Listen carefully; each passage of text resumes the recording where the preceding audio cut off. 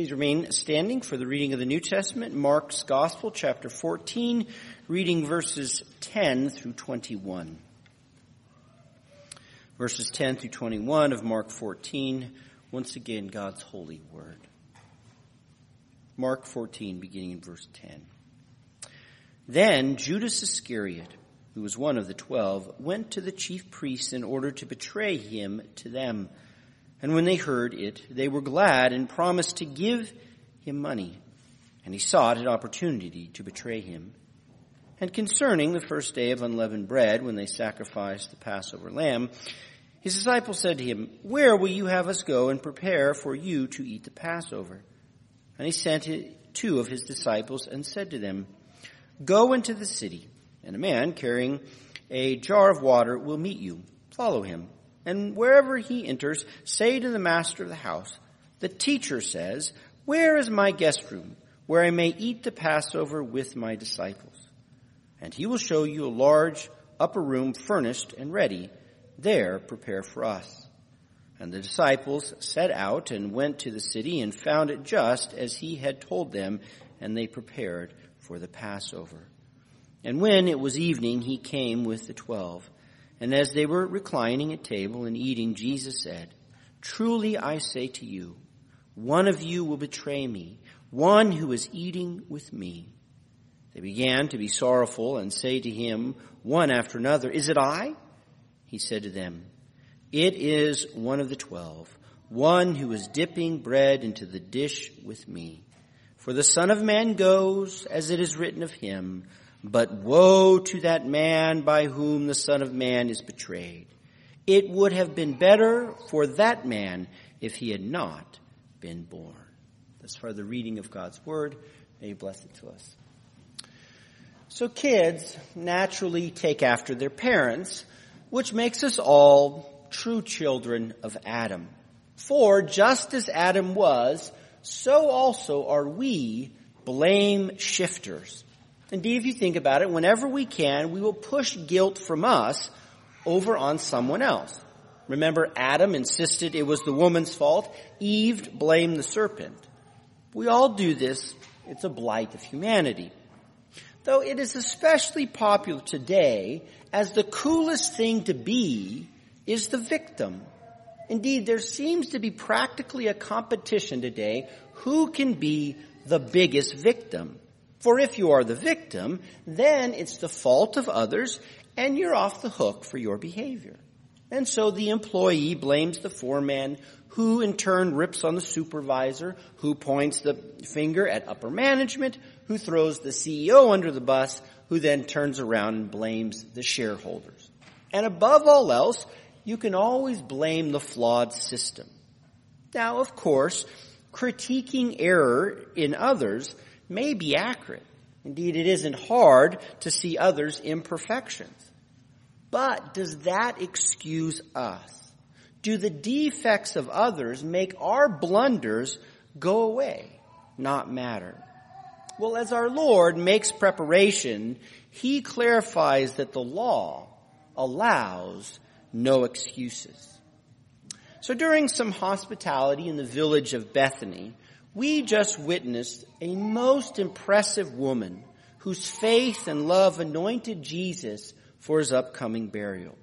The clarity of her faith has surpassed anything that we've seen so far in the disciples. And our Lord praised her with an enduring memorial that would be carried with the gospel wherever it goes. And this idea of preparation is still central to our story. The woman's generous burial preparations, remember, was contrasted with the murderous plots of the priests and the scribes in verses 1 and 2. And all of this unfolded just 2 days before Passover, which was the season for festal arrangements. To put it simply, the first part of chapter 14 is all about Passover preparations. The priests got ready by trying to squeeze in a murder. The woman made arrangements by anointing Jesus. And now we're going to see how the others are gearing up. And first up is Judas. With the room basking in the beautiful aroma, Judas quickly takes his leave. Yet as we zoom in on Judas Iscariot, what do we know about him? Or more particularly, what has Mark told us about Judas? Well, he has only been mentioned once before, way back in chapter 3, in the list of the Christ's chosen apostles, where it says he was one of the 12. And this designation is a hefty one with honor and companionship. In chapter 3, we learn that Jesus chose the 12 to be near him. He handpicked these men whom he desired to be his close comrades and mutual servants in the ministry. The 12 got the inside scoop, the secrets of the kingdom. They had front row seats to all the miracles. Jesus even ordained the 12 with the authority to preach and with the power over demons. This means that Judas has preached the gospel. People came to faith in Jesus through the preaching of Judas. He also cast out demons and healed the sick. He has been a brother in arms with Jesus in doing the work of the kingdom. This is such a unique privilege and distinction. Not even Paul really enjoyed the same thing. But there's one more detail given to us about Judas back in chapter 3. Next to Judas's name in that list, Mark penned the one who betrayed Jesus. This whole time we have known that Judas would betray Jesus. This is more than the other 11 apostles even knew. Of course, this multiplies our curiosities like crazy. Did Judas fall away slowly? Was he secretly evil the whole time? Was Judas a Dr. Jekyll and then a Mr. Hyde took over? Well, Mark gives us nothing about the inner psychology of Judas, but he does narrate his breaking point. Passover is just days away. Tens of thousands of dollars of perfume was just destroyed, and Jesus confirmed his soon burial.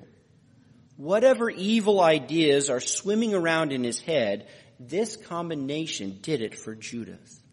He had enough, no more. And so Judas decides to make his own preparations for Passover. And he does so by joining the priest. He gains an audience with the murderous priest, and he makes an offer to be their inside man. He will make their dreams come true. Judas will betray his friend and master so that the priests can stab him with their venom. And this betrayal is like winning the lottery for the priest. Note it says they're glad. They party like it's New Year's Eve before COVID. They throw money at Judas like lobbyists at a senator. Mark doesn't clarify if Judas asked for money up front, but either way, he betrays the Savior for silver. And this isn't merely greed, but it's a gross imbalance of values. For in Scripture, relationships and friendships belong to that which is enduring and imperishable. But silver and gold are perishable matters, good but no enduring value really. To betray Jesus for cash is to choose the earth over heaven, to pick what is disposable over the permanent. Judas' treachery is so morally ugly it activates your gag reflex. The precious life of Jesus Christ, Judas feeds to ravenous hyenas for a gift card to Starbucks. Thus, he joins Team Priest, and Judas prepares for Passover by seeking a way to betray Jesus. He's got to figure out how to lead Jesus into their trap. Meanwhile, though, as this one apostle joins the dark side, the other disciples are being more practical. Passover is fast approaching, and if they procrastinate, all the rooms in Jerusalem will be taken. Now, the translation of verse 12 has long caused confusion, as it seems to date it to the day of Passover itself. Yet this is not correct. Instead of on the first day, it should be read as concerning the first day. This is not a timestamp, but it's the topic of the disciples' question. Concerning the first day, the disciples say to Jesus, "Where will you have us to go?" Besides, it's pretty clear from what we know that most preparations happened on the 13th, the day before Passover on the 14th. Particularly, it was on the 13th of the month that you searched the house for all leaven, gathered it, and disposed of it on the 14th. Hence, the disciples must know where they will eat the Passover to get in the day before and to sweep it clean of leaven besides other preparations. Therefore, the disciples want to prepare the room on the 13th of the month so that they can eat the Passover the following day. The key point, though, of this is the disciples fully expect to enjoy Passover the next day with Jesus. Hence, they are eager to get prepped the day before. And our Lord has some great directions for them. Note, he says, head into the city where you'll bump into a man carrying a clay pot of water. Follow that guy until he enters the house. Then you will tell the homeowner, the teacher says, where is my guest room for the Passover? He'll show you a large, already furnished upper room, and there you shall make preparations. Now, Jesus' instructions here should strike you as oddly random and too good to be true. Follow a guy carrying a large water pot? Well, what if there's more than one? Next, on the day before Passover, they'll actually get a large, fully furnished room? This is like going to a sold-out concert without tickets, and some stranger gives you 12 VIP front row seats. This never happens, but it does for our Lord. And so the disciples take off, and it goes down just as he said. But how is this possible? Jerusalem was booked up. How is there a free room? Well, it is because our Lord knows providence, and providence marches to the beat of our Lord's will. Indeed, the point of these details and remarkable instructions is to show that our Lord is in divine control. The will of God has mapped out every detail, and Jesus knows them and performs them. This reveals that Jesus was not an accident of tragic events. He was not prey caught by evil predators.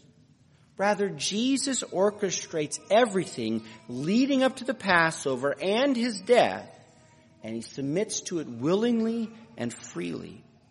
Everyone is making plans here, each with their own purpose and idea, but it's the will of Christ that's behind the wheel.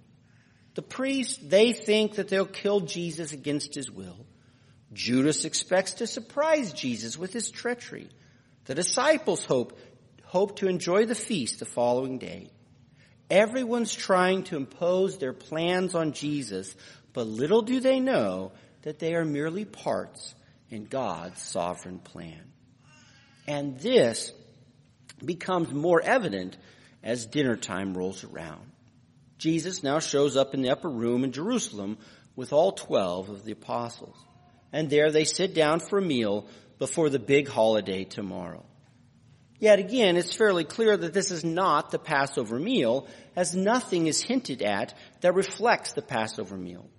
For example, there's no mention of bitter herbs, different cups of wine with their own blessings. There's no story of the Exodus, and especially there's no whiff of the roasted Passover lamb. This is the eve of Passover and not Passover. Yet as they are enjoying the meal, Jesus makes an announcement. He clears his throat. Excuse me, my dear apostles, one of you will betray me. Talk about a stink bomb dropped. He tells this inner circle of comrades that one of them is a traitor. Two things increase the criminality of treachery. The higher the person's status and the more important the mission. It is worse to betray a general than a fellow soldier. It's far more evil to turn traitor on a top secret military mission than to switch sides on a playground. Thus, this treachery wins the blue ribbon as it stabs in the back the Son of God who's bringing forth the kingdom of heaven. And Jesus discloses more injury to the insult. He says, it is one of you eating with me. Now, Jesus has more disciples than just the 12. So to be extra explicit, he underscores that the Benedict Arnold is one of the dozen men sitting around the table with him this very evening. By this phrase, though, Jesus also alludes to Psalm 41, which is a psalm about the Lord's suffering servant. There, the psalmist David laments that all his enemies have encircled him. They're full of malice, whispering evil, and imagining the worst for him. And this assembly of foes even includes his close, trusted friend. The friend who ate David's bread has raised his heel against him. This is the bitterest flavor of betrayal, the nearness of the relationship. And table fellowship was considered one of the sweetest bonds of friendship. You shared meals with friends and family, not hostile foes. The food consecrated the commitment of loyalty and affection. To betray this was high treason. It is grand sedition against the friendship. The most atrocious and disgusting treachery is being committed against our Lord, which is not lost on the apostles. Note they gasp in horror. Grief, vexation, sorrow, anger swirls within them and all about them. The foul odor is so hideous they have to get it off. They deny it. Around the room they go, each in turn, not I. Now true, they technically frame this as a question, is it I? But this is a rhetorical question that's not seeking information, but it's asserting a strong denial, it is not me. The apostles play a speed game of not I. Not I, says Peter. Not I, say John. James barks, not I. Judas asserts, not I. Yes, Judas lies through his yellow teeth. With vows and promises, Judas pretends to be horrified. I would never. I bet it's that tax collector Matthew or Simon the Zealot. He's the revolutionary, always too political. Judas lied good enough that all the other disciples do not pick him out of the lineup. And our Lord chooses not to expose him. He doesn't name Judas. Instead, Jesus only underlines the crime. He says it's one of the 12. It is one who's dipped with me in the same dish. Now, this dipping is not a timing thing, as if to spotlight Judas at that moment. No, rather, it's a friendship thing. To dip in the same dish is like to share straws, to split a dinner, to eat off the same plate. This is what you do with your closest comrades and companions. Jesus has done this with all 12 of his inner circle. Jesus and the apostles are kind of like a traveling football team. They've battled together on the field and they live together off the field. Again, Jesus is dissecting then all the layers of sin in this treachery. And for such a grand sin, there are great consequences. As he says, the Son of Man goes as it's written of him. This is the plan that our Lord is following. Everyone is making preparations according to their agendas, but Jesus follows the blueprint of Scripture, the Word of God. And Scripture's recipe is spelled out. The Son of Man has to go. He must die. He cannot live, but he must be killed. Thus, everything our Lord is doing is preparing for his death to fulfill Scripture. The Old Testament words are divine necessity, and Jesus completes them with obedience to fulfill all righteousness, to lay down his life as a ransom for sinners. Nevertheless, the divine necessity does not excuse the role you play in it. As he pronounces, woe to that man who betrays the Son of Man, our Lord declares judgment and condemnation on Judas for his treachery. For such a high crime against the heavenly Son of Man, there must be the most intense fury of justice and wrath. Indeed, so hot and merciless will be Judas' judgment that it would be better if he had never been born. Non-existence seems sweet compared to the wrath he will face. Yet at first glance, this seems to be a bit of a head-scratcher. Judas' betrayal is part of the plan of Scripture. It was the foreordained will of God, and he's still held responsible. If it's part of God's plan, shouldn't Judas be excused? Isn't Judas just a victim of providence, which should let him off the hook? No, not in the least by our Lord. Full judgment is still measured out for Judas for his crimes. Indeed, our Lord puts right next to each other the sovereign will of God that ordains whatsoever comes to pass and our full responsibility for our actions under the law. These may seem to be in tension to us, but they're not. Indeed, if we were Judas, we would play the woke card. It's just an unjust system of providence. We would speak truth to power and aim complaints at God. But I had daddy issues. School was unfair. The economy was broken. Under the challenges of providence, we are quick to blame shift and to make excuses for our sin. Indeed, Judas had to be doing this. For him to betray Jesus and join team priest means he thought the priests were correct and that Jesus was wrong. Judas justified his actions by blaming Jesus. In Judas' mind, Jesus was incorrect and he had to die. Likewise, we are ever prone to blame God. He made me endure this suffering. He handed out a difficult providence. It's his fault. And sure, we endure many evils committed against us. We cannot control the bad things in life, but we are still held fully accountable for how we respond. The law permits no excuses, and we all stand condemned in our sin. The law allows us no blame shifting. Thankfully, the high treason of Judas is unique to him. We can't quite do this, but we have all sinned against our eternal God and Creator, and so we deserve his everlasting punishment. We cannot blame anyone else, for our sin is all ours. We are wicked ourselves, and there's no excuse. And yet, this is exactly why the Son of Man had to go. We cannot blame shift, but in his love, Christ is able to shift our guilt. We cannot take our sin and put it on another, but Jesus took our sin and put it on himself. For it was necessary that our sin debt be paid. The law had to be satisfied, which is why it was necessary for Jesus to die for you.